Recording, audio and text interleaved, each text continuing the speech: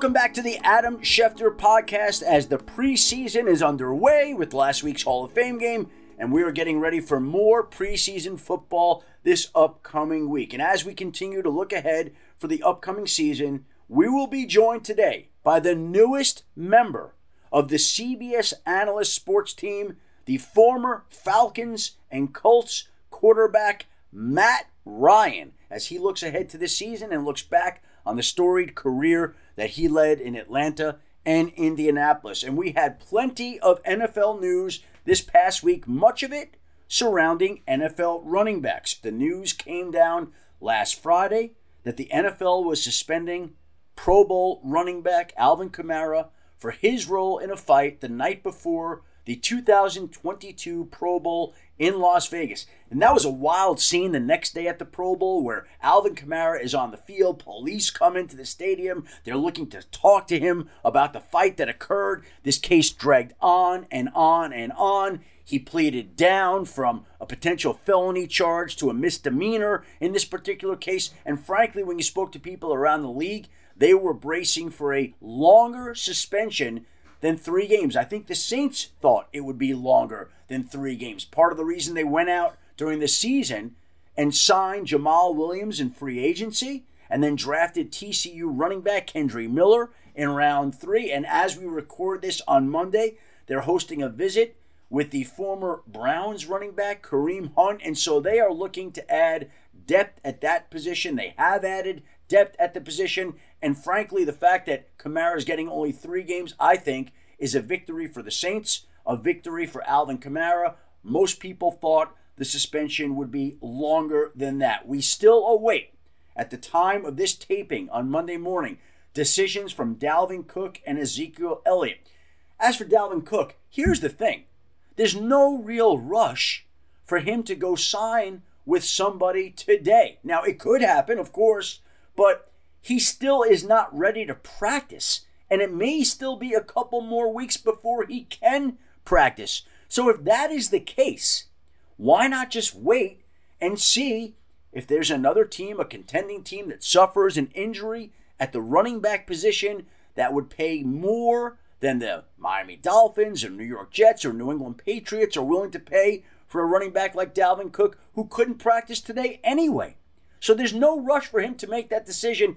Still think the AFC East is the most likely landing spot, but injuries happen in camp, changes the situation and dynamics, and you just don't know how that's going to affect Dalvin Cook. We also wait for a decision from Ezekiel Elliott. I think most people around the league still think somehow, some way he's going to wind up in New England, but he hasn't yet. And maybe it's just that he doesn't want to go through camp and there's no rush there. But he did visit New England. That was the one place he visited. I still think that New England would be the likely landing spot. But again, until these things are done, they're not done. You never know if another team steps in. And we'll wait to see what happens with Ezekiel Elliott. As for another running back, Mercedes Lewis, tight end, signs last week with the Chicago Bears. Rejoins his former Packers tight end teammate Robert Tonyan there in Chicago, along with Cole Kmet, who signed a contract extension. And we're going to talk about this with Matt Ryan a little bit. But Mercedes Lewis, 18 years in the league. This will break the mark that Jason Witten and Tony Gonzalez had for the most NFL seasons that any player at that position had played. And that speaks to the type of person that Mercedes Lewis has been throughout his career.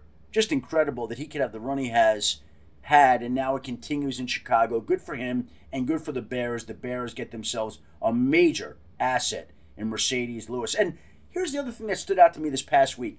We used to see a whole bunch of contract extensions the day before the regular season began.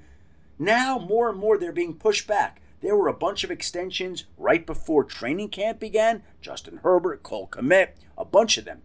And now you're even seeing them during training camp. Last week, we see the Cowboys extend their safety Malik Hooker. We see the Saints extend the great Cameron Jordan, one of my favorite players in the league as men. And I think players now are getting more extensions prior to the start of the regular season, which is a wise move on their part.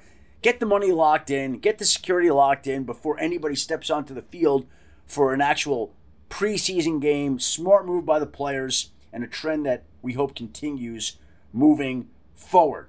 All right, as for the guest this week, we are joined by the former number 3 overall pick in the 2008 NFL Draft, who spent 14 years with the Atlanta Falcons in addition to the one season he played with the Indianapolis Colts last year. He won the Offensive Rookie of the Year in 2008, was named the NFL MVP in 2016, and this season he will be working in the booth for CBS alongside Andrew Catalon and Tiki Barber, the great Matt Ryan. Appreciate you taking the time. You look good. You too, man. How's the summer been? You know what, Matt? My life never changes, whether it's the summer or the winter.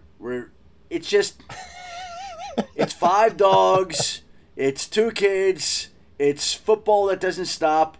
It's just kind of the way. Honestly, July could be November, it could be October, it could be March. It doesn't matter. It's all the same, brother. It's all the same.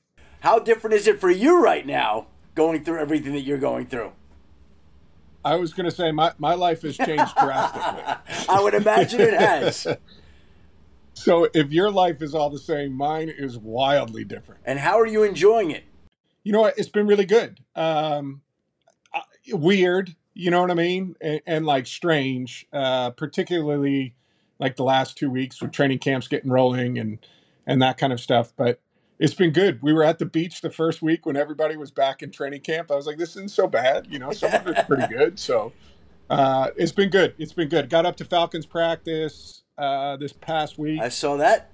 Yeah, which was cool. Cool to be back and kind of cool to see it. And then heading up to Chicago this Thursday, and then Bills for the preseason game against the Colts to hang out with Andrew Catalon, and then off to New York City to do a practice game. So we're getting rolling, man. Do you miss it at all right now? Like when you showed up at the Falcons camp, was there any part of you that was thinking, I'd like to be out there? Yeah, I think you'd be lying if you said you didn't miss it a little bit, right? You go out there and you see people, it's just like you hear the horns starting to go.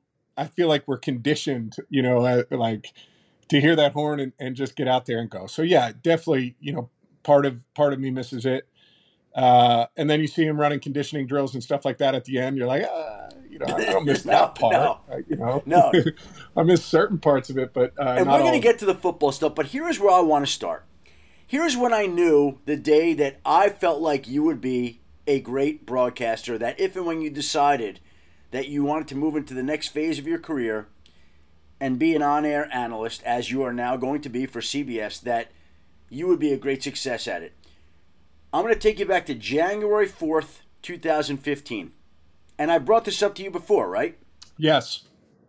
You were at ESPN headquarters in Bristol, Connecticut for a wild card round to be the guest analyst that day. And I would say, roughly, if my memory serves me correctly, about 2 hours before we went to air, they walked into the green room at ESPN and announced that the great Stuart Scott had just passed away. And a pall came over the entire place. It was as sad a day as I ever could remember being at ESPN.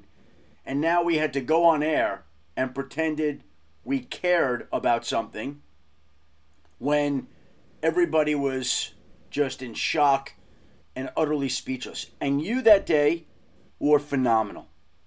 You were phenomenal. You stepped on air in a setting that was not common, that was unusual, and were, as you always are, a total pro.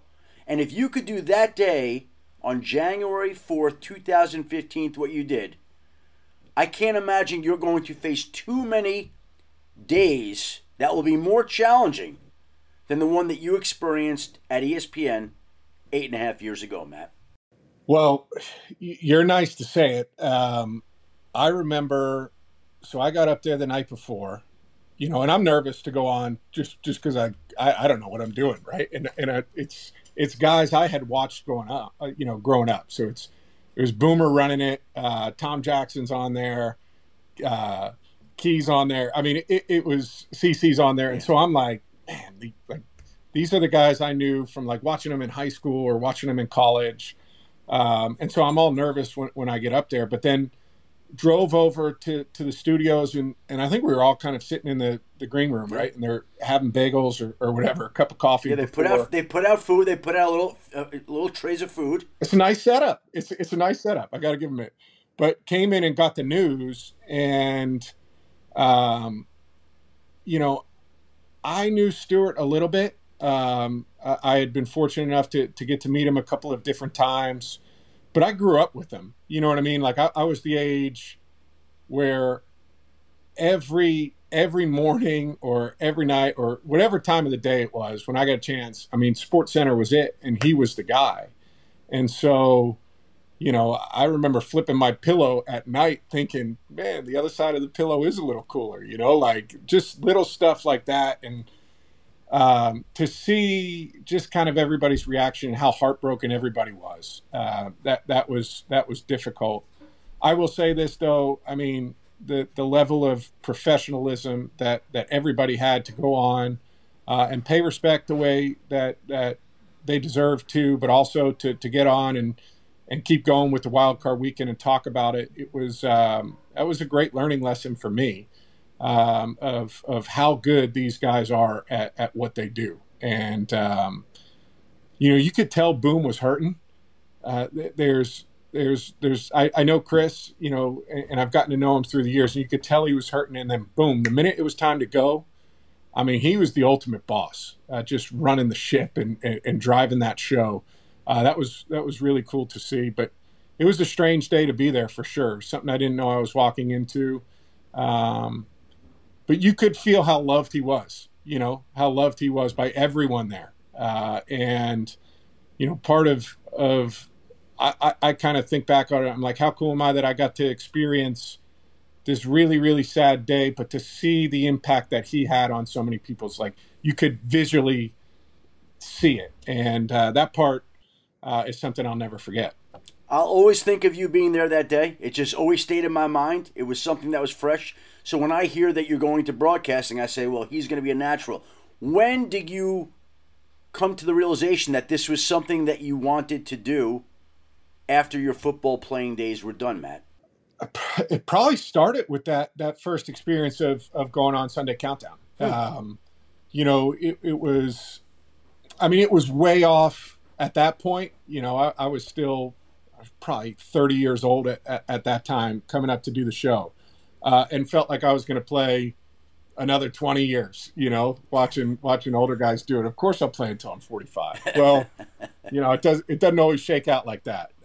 And so that was probably the seed, that started everything. And then honestly, when I got traded from Atlanta to Indianapolis, it was the first time for me. It was like the wake up call of, things can change quickly, and your life isn't always going to be waking up and being the quarterback of the Atlanta Falcons. At some point, that's going to change. And so I kind of had conversations with the people that I go to for advice and said, hey, what do you think? What do you think would be something that would be good when we're done? I'm not there yet. I wasn't there at the time, but like, I'm a planner. I like to kind of be in front of things and to kind of have a vision for what the future is going to look like. And so, then the Indianapolis season shakes out the way that it did. And I was like, well, this might be a lot sooner than I thought. I didn't think it was going to be this year, but, life happens that way sometimes. And really just had a great chance to meet with a lot of people. I saw you at Super Bowl this past year, but meet with a lot of different people Super Bowl week and get a feel for what might be a fit. And ultimately, the position with CBS came up, and it really, was going to be a mix of doing some games, doing some studio work. And the more we got into discussions, the more we felt like, I think games would be a really good fit for the regular season, and then hop in the studio and help out a little bit during the postseason. And I'm looking forward to both of it. I think it's going to be really fun. Different fall for me. I didn't realize that you were going to be in studio in the postseason. Yeah, I might be breaking news. I mean, this okay. is what you do. So I guess they'll be comfortable with me saying that. Honestly, I didn't know, when we initially kind of got into talks, I didn't know exactly how it was going to shake out.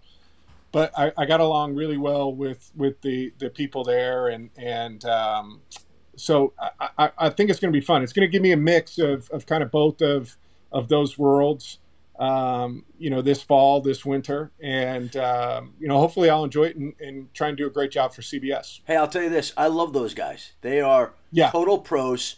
James Brown and Boomer Esiason and Phil Simms, Nate Burleson, the media mogul. Here's the great part about those guys. Like, my daughter works for Nickelodeon. Nickelodeon is the sister station of CBS. So they were doing a promo shoot out in Vegas. So when they're doing a promo shoot in Vegas in May, and I take my daughter out, here's your team and my daughter, and I'm with her. So I'm with your team, and I get to spend a little bit of time with those guys.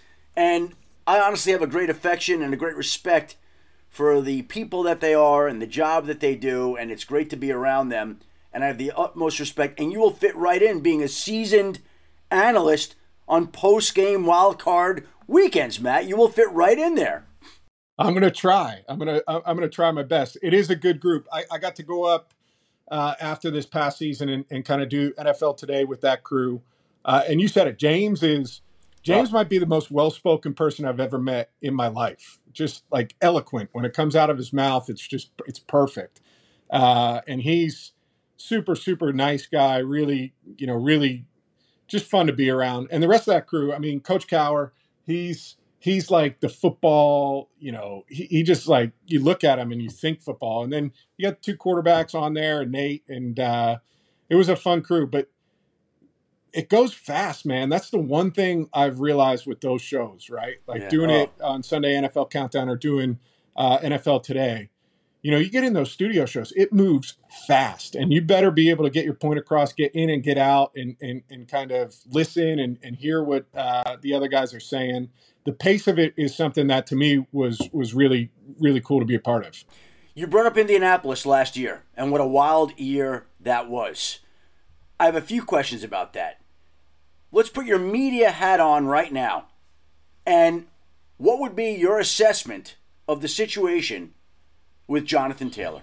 Man, it's hard, right? It's so I understand the climate of the league, right? Like I understand there's just how the salary cap is set up, where you want to pay money, where you want to invest money, spend money, all of those things. I understand the franchise tag and how that's applied, and in certain ways how it can be good for a player. But you look at the running back position. I was shocked when I saw this. I had no idea. Shocked when I saw that the running back position is the second lowest franchise tag to kicker and punter.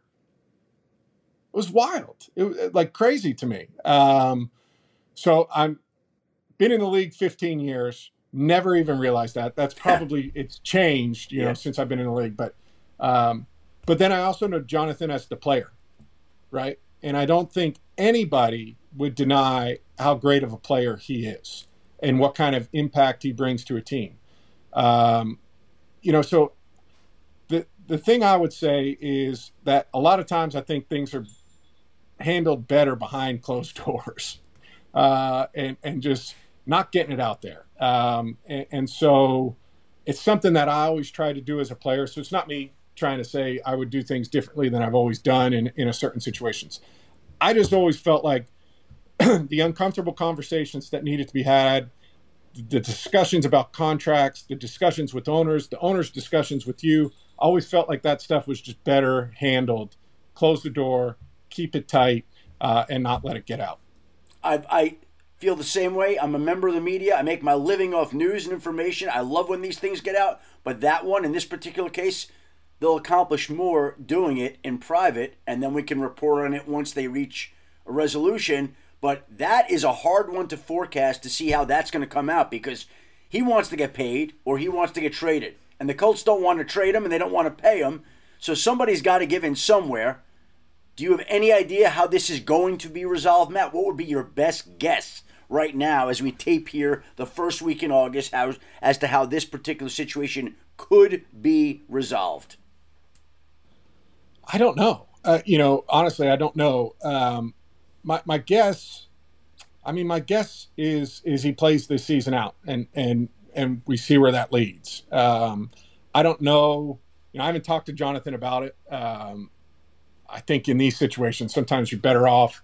People just need space, to kind of sort things out the way that they want to do. But I think he plays at some point, knowing him as a teammate. Like the thing about it is he's one of the nicest people, right? Like the nicest guys you'll ever meet. He's one of the best teammates, unselfish, hard worker, all of those things. But is in that window where it's his turn. It's his turn to get paid. It's all of those things, and you're at that standstill. And so I know Chris Ballard, I know Jim Irsay, they'll do their best to try and make it right. I'm not sure if both sides can come to that place where it makes sense for both of them. But my guess is that he kind of plays the season out, and then we'll see where it goes from there. Well, that's the problem. If they don't make it right and they don't pay him, I don't know that he's going to be willing to play it out this season. And that's where it gets interesting. I know. It's good. Well, yeah, the beauty is more about these kind of situations than I do, right? You've been in the weeds on more of these than I have. But some guys are different, right? Like some guys in your building are different. And you want to treat everybody fair, but fair doesn't mean equal. It's not the same treatment of everyone. And there's certain positions and certain guys that sometimes you just have to handle differently. Because things will explode, kind of like they have right at this moment, and it's become such a big story. So I know they probably would have all liked for it to been handled differently, but they're in the spot they are, and my guess is he plays though. My gut is that I bet he plays this year. Before we move on from Indianapolis, I'm just curious to know what your reaction was last year when you heard that Frank Reich was being fired and being replaced by my former teammate, Jeff Saturday. Yeah. So I'll tell a funny story. So Frank got fired on Monday. We had a team meeting that was scheduled for 11, and then the meeting gets pushed back, and I'm one of the guys in the room that had been through an in-season firing. And so I'm like, all right, this isn't good. Like meetings don't get pushed back in the NFL. It just doesn't happen. So it gets pushed back, and Chris comes in and kind of lets us know that they've made the decision to move on from Frank. And just as a veteran guy, I had been benched 2 weeks before. I was in a position where I was kind of like, listen, I'm probably one of the only people in this building with zero agenda. I have no agenda here other than to tell you that it's going to be all right. We're going to have to show up Wednesday. We're going to have to play this game on Sunday.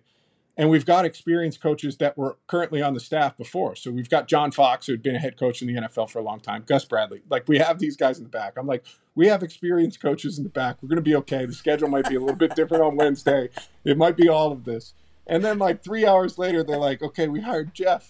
And I'm like, well, I was speaking to those guys coming. I don't know how this is going to go with Jeff coming in. But the funny part is I had known Jeff. I mean, shoot, I'd known Jeff for 15 years basically. And I love him. I mean, he's as good of a guy as there is. He's great on TV and he knows ball, he knows football, but I felt bad to a certain extent too, because he's coming into an impossible situation of trying to, be a head coach of a football team mid-season with a staff that had on the offensive side of the ball kind of been decimated with losing Frank, who was calling plays. Marcus Brady was fired a couple of weeks before, who was kind of conducting the game plans.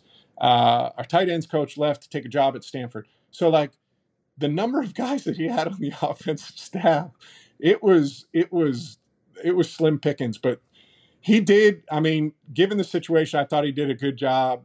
He's a good leader of men, good motivator of men.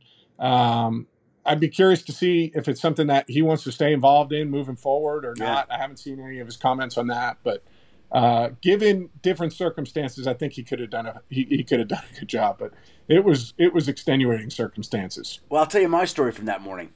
So I'm flying to New Orleans for a Ravens-Saints game, and I get to JFK about 6 a.m., and I'm at the gate with Booger McFarland, and I get a text that it sounds like Jeff Saturday is in line to take over for Frank Reich at 6 in the morning.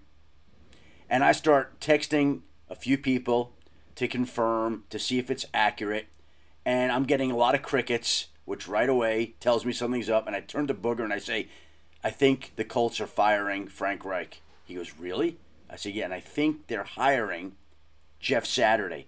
And he said, Jim Irsay must have been drunk last night. That's what he says. He's like, there's no way this is true.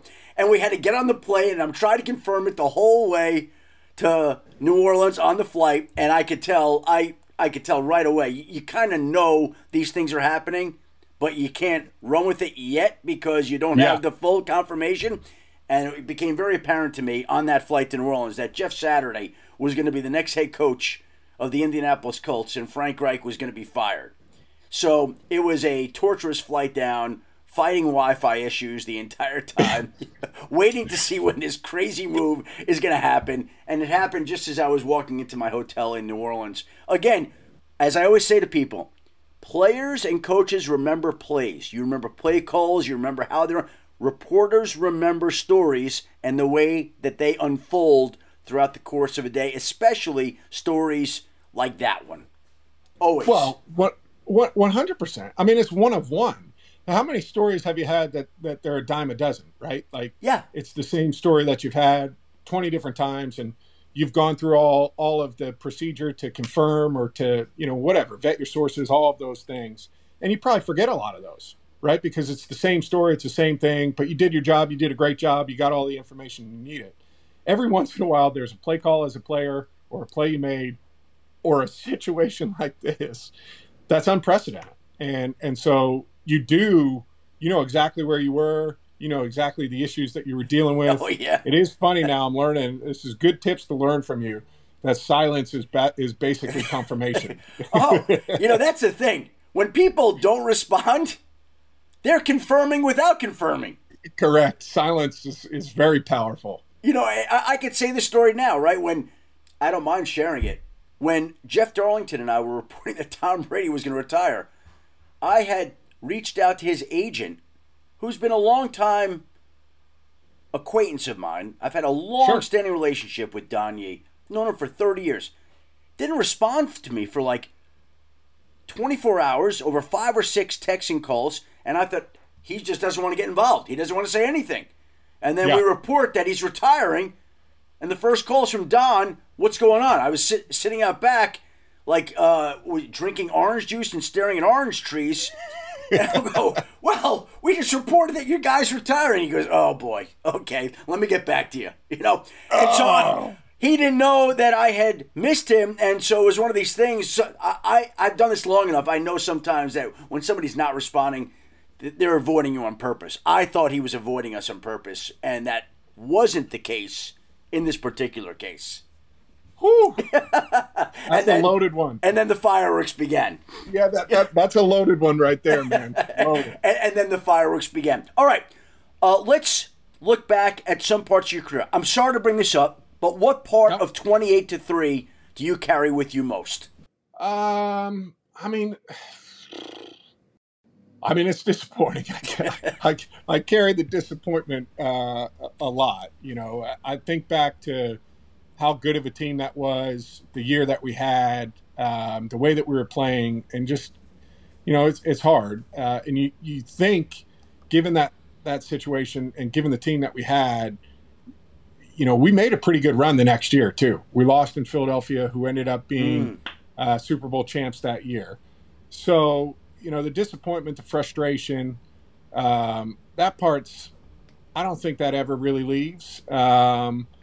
But I do think it made me harder as a player, tougher, all of those things. And I think from that standpoint, it's a positive. I feel like in all honesty, it's the most relatable thing. Like if I'm asked to give a speech or tell a story or talk to something about that, it's really one of the more relatable things that you have to most people, right? It's the disappointment that you go through in life of being so close and having it right there and then not getting it done. And the things that I talk to people about that all the time and the stories that you can share is about how you get back up, and you keep going in the face of that. And so in a lot of ways, I think that's been good for other people, maybe disappointing for me, something that would have been good, but, lessons that you can kind of share and help other people. I think that part's been good. It's just the one thing that gets me is it's just like so unoriginal now too, because it's been so long of like just, and maybe I'll still get it in the booth or something like that, but just people like screaming nothing other than like 28-3 at you. And I remember, I think it was like, I think this happened last year. I forget, maybe I went over 60,000 yards or something like that. Yeah. And the serial code on the ball, I think, was like 283. And, is that right? I got roasted for that too. Yeah, I think it was the ball that I used was serial code 283, whatever that is. And so I was like, geez, man, I can't, there's something to this number that I'm attached to or something like that. But you know what? It was disappointing. It was tough. It's something that I think always kind of will be there, but there's a lot of lessons that I learned from it of getting back up, keep moving forward, you know, picking yourself up, dusting yourself off, and continuing to go attack. And that's one of the things I'm most proud of. There's no way that you ever experienced a more painful loss than that, right? A more memorable loss than that? Well, no, given the circumstances, given everything involved, no, that was a tough one. And the crazy part was too, you know, we had this play at the end of the game where we hit Julio on the sideline, and it was like, no, we stopped the momentum. We did it, you know, and then kind of went back and we weren't able to capitalize right after that. But like, it was, that was for sure the toughest one. We had a bad loss last year against Minnesota too, but like, and I think that might have been like the largest one, but the scale of the two games was much different. Well, we'll get to that game in a moment. I'm sorry, but the Julio catch that you're talking about, are you talking about that catch that he made along the sidelines that might have gone down as one of the greatest catches in Super Bowl history, would be more talked about if you had won the game than now it's kind of overlooked and forgotten because you lost? For sure. You know, what's wild in that one too is you know, Julian Edelman makes this crazy catch during our game too. Yes. Which was an unbelievable play and like awesome by him, but like kind of fluky, kind of lucky, kind of all of those things.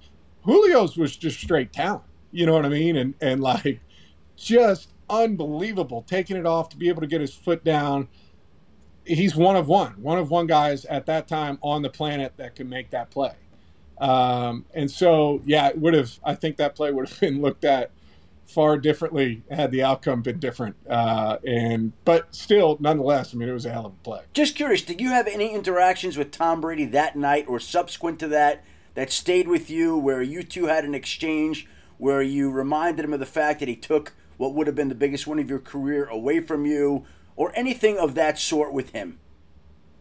Well, no, I never really went on that of like, you could have just given me one, dude. Like we could have taken one, but I'll never forget this. He texted me that night as they're celebrating, as all of that is going on, and I remember getting that text from him that night late after that game, and just it was a really nice text. And you know, that to me is the part of him that I'll never forget is him reaching out in that moment where they could be celebrating and he has the presence of mind to shoot a note and say, hey man, you know, keep your head up. All of the good stuff that he said during that text. But that's the thing that I'll remember from him from that night. And what is your reaction when you get the text from Tom Brady the night of that game?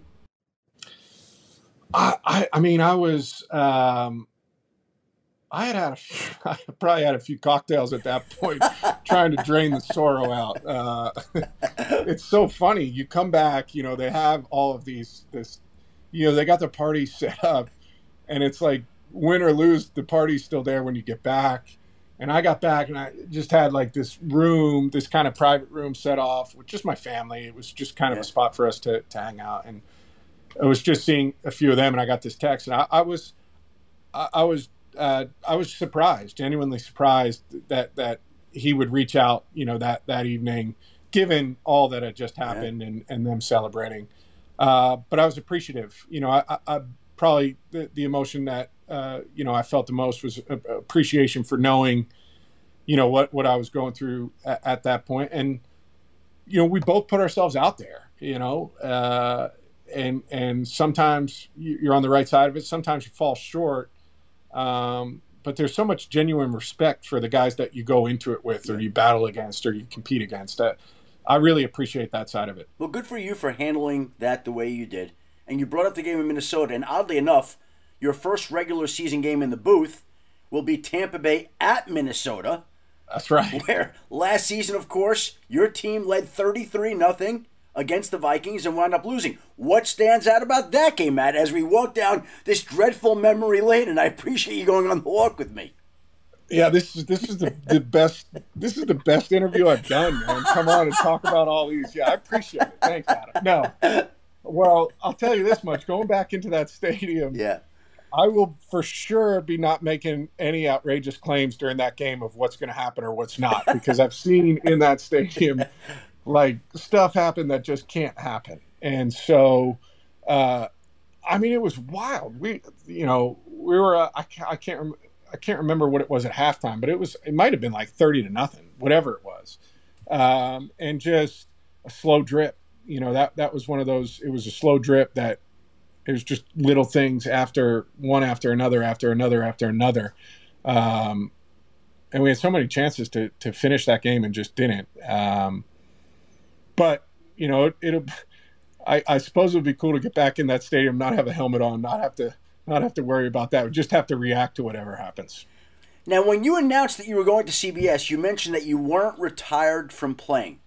So what would it take for you to come back and play similar to what Jay Cutler did in 2017 when he took a job at Fox and then returned to play for the Dolphins after Ryan Tannehill tore his ACL? Yeah, I think, I think I remember that situation because we played against Jay that year. We played them in Atlanta. And so, for me, particularly at that time too, it was like, you don't know how an offseason is going to shake out with different organizations. You don't know who's going to get injured. You don't know what's going to happen. Games are starting in earnest now, right? With preseason games. We had the Hall of Fame game last week, but games are starting in earnest now. And you just don't know. So, I couldn't sit here and say, hey, this is what I need for a situation for it to happen. Right. You just have to kind of wait and see how it shakes out and what it looks like. But, they know my number. So we'll see what happens. So like you're staying in shape, like you're doing quarterback drills the way you ordinarily would as you're getting ready to do a preseason telecast and do a practice game. You're doing double duty here, part quarterback, part analyst? Well, I'm training. I wouldn't say I'm doing as much as I've done, in the past in terms of like training camp timing of throwing and those kind of stuff. But I'm in good shape. I think part of that is like therapy for me, right? It's like I've been so much in that routine of my whole life, getting up and training in the morning and getting going. And so that's part of it is just, I feel good when I do it. And so, I'm in good shape right now, but I would say more of my attention has been to the analyst portion of it at this point, knowing that I'm a lot more green in this space than I am in terms of going out and playing. Well, it's a lifestyle choice, right? So you basically have become accustomed to working out and making healthy choices, I'm assuming. And so you're just living that life while you're going about your job to become the analyst for CBS Sports that you will be. Correct. Yeah, I think part of it is, you're exactly right. I think we're so conditioned as athletes, and to be honest with you, you see it go. I feel bad saying this, but you see guys go kind of one of two directions after they're done. That's it's very right? true. It's either really good or it's not good, and so I know that I feel good. I know that I'm a better husband. I'm better around the house when I'm working out, when I'm staying in shape, when I'm doing those things, and also it is like I saw reports like Phillip Rivers was talking about still being in shape to be able to play last year. And he's been done, a handful of years. So you never know when the phone's going to ring. So you might as well be in good shape. Well, he's busy being a father. That keeps him in shape too with 10 kids. 10. Oh my goodness. He's got to keep himself young. How many are you up to? I've got 3. So I've got twin boys that are 5 and we've got a 4-month-old. another boy. So 3 boys. But I will never catch up to him in that stat. No, It's not happening. He's the unofficial father of our country, Matt. Yes, correct. It's pretty incredible. Well, last week I had on DeMarcus Ware and Joe Thomas, and I've now done this job for 33 years, but I remembered when they were drafted. I remembered milestone moments in their careers. I remember them retiring. I remember them going into the Hall of Fame. And I think when I talk to you now, I look back and I think, well, here was this guy. I remember when the decision was made for the Dolphins to go Jake Long at number 1 in the 2008 draft, and that caused Matt Ryan to slide to number 3 to the Atlanta Falcons, and he goes in that draft with the 3rd overall pick to where you go and have the career you do. You come to ESPN, you go to Indianapolis, now you're going to CBS Sports, and it just makes me feel old that I get to watch all these steps of all these guys who are now doing what I do and going into the Pro Football Hall of Fame, and I covered them in college or as high school or as rookies. It's amazing to me. It makes me feel very old, Matt. I just have to say that with you. I got to tell you, I'm just impressed with the longevity, man. The longevity, to me, is impressive that you've been able to do it as long as you have at the level you've done it. That's kind of insane. It was one of the things I always admired, with players too, right? With older guys. I remember, like you said, getting drafted in 2008 and coming in and seeing guys like, Todd McClure, who was a center for us for the Falcons. He's 10 plus years into his career, and I'm like looking at him like, how do you do this? Right. And so longevity in any space to me is always one of the most impressive things, and the passion that you have for it.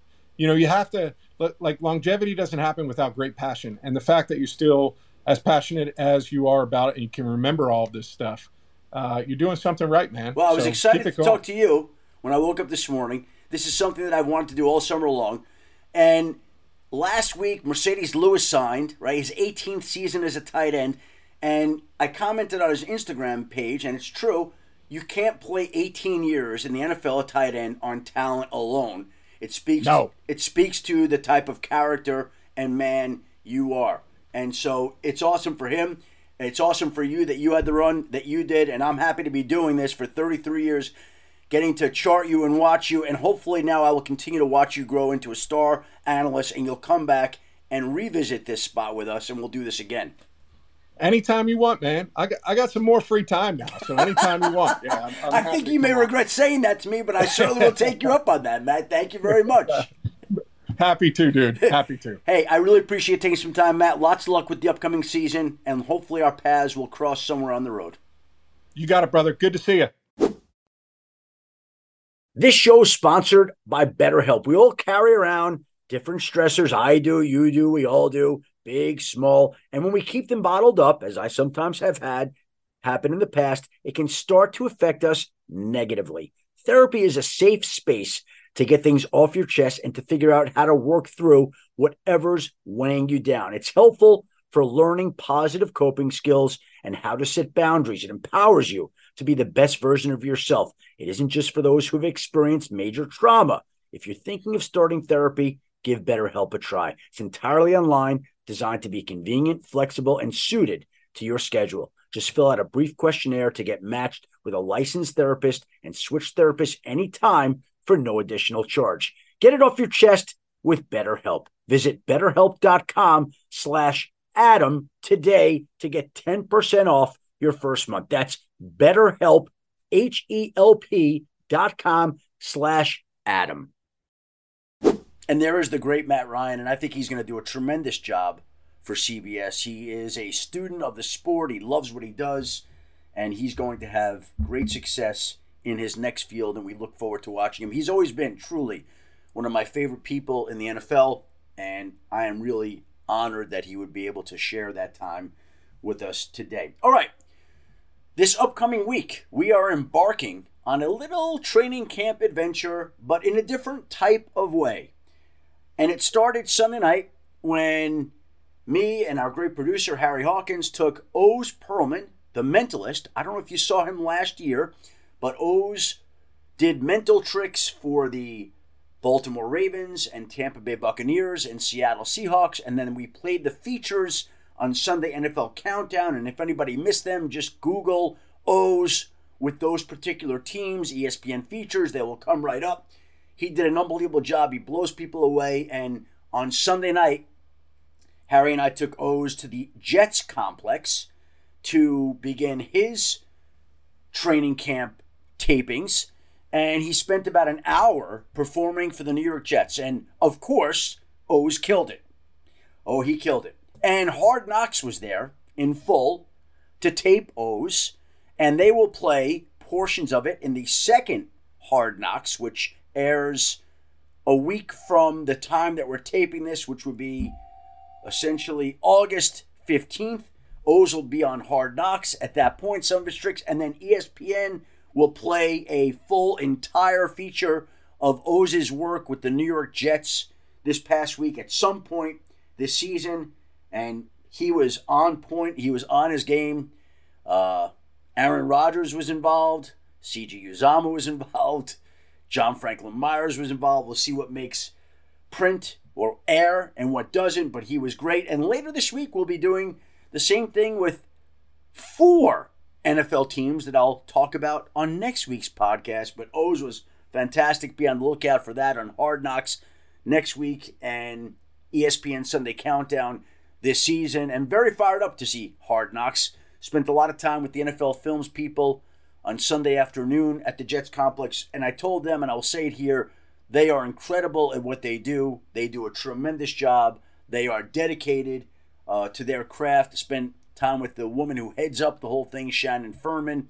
Shannon is awesome. And Shannon reminded me, I totally had forgotten this.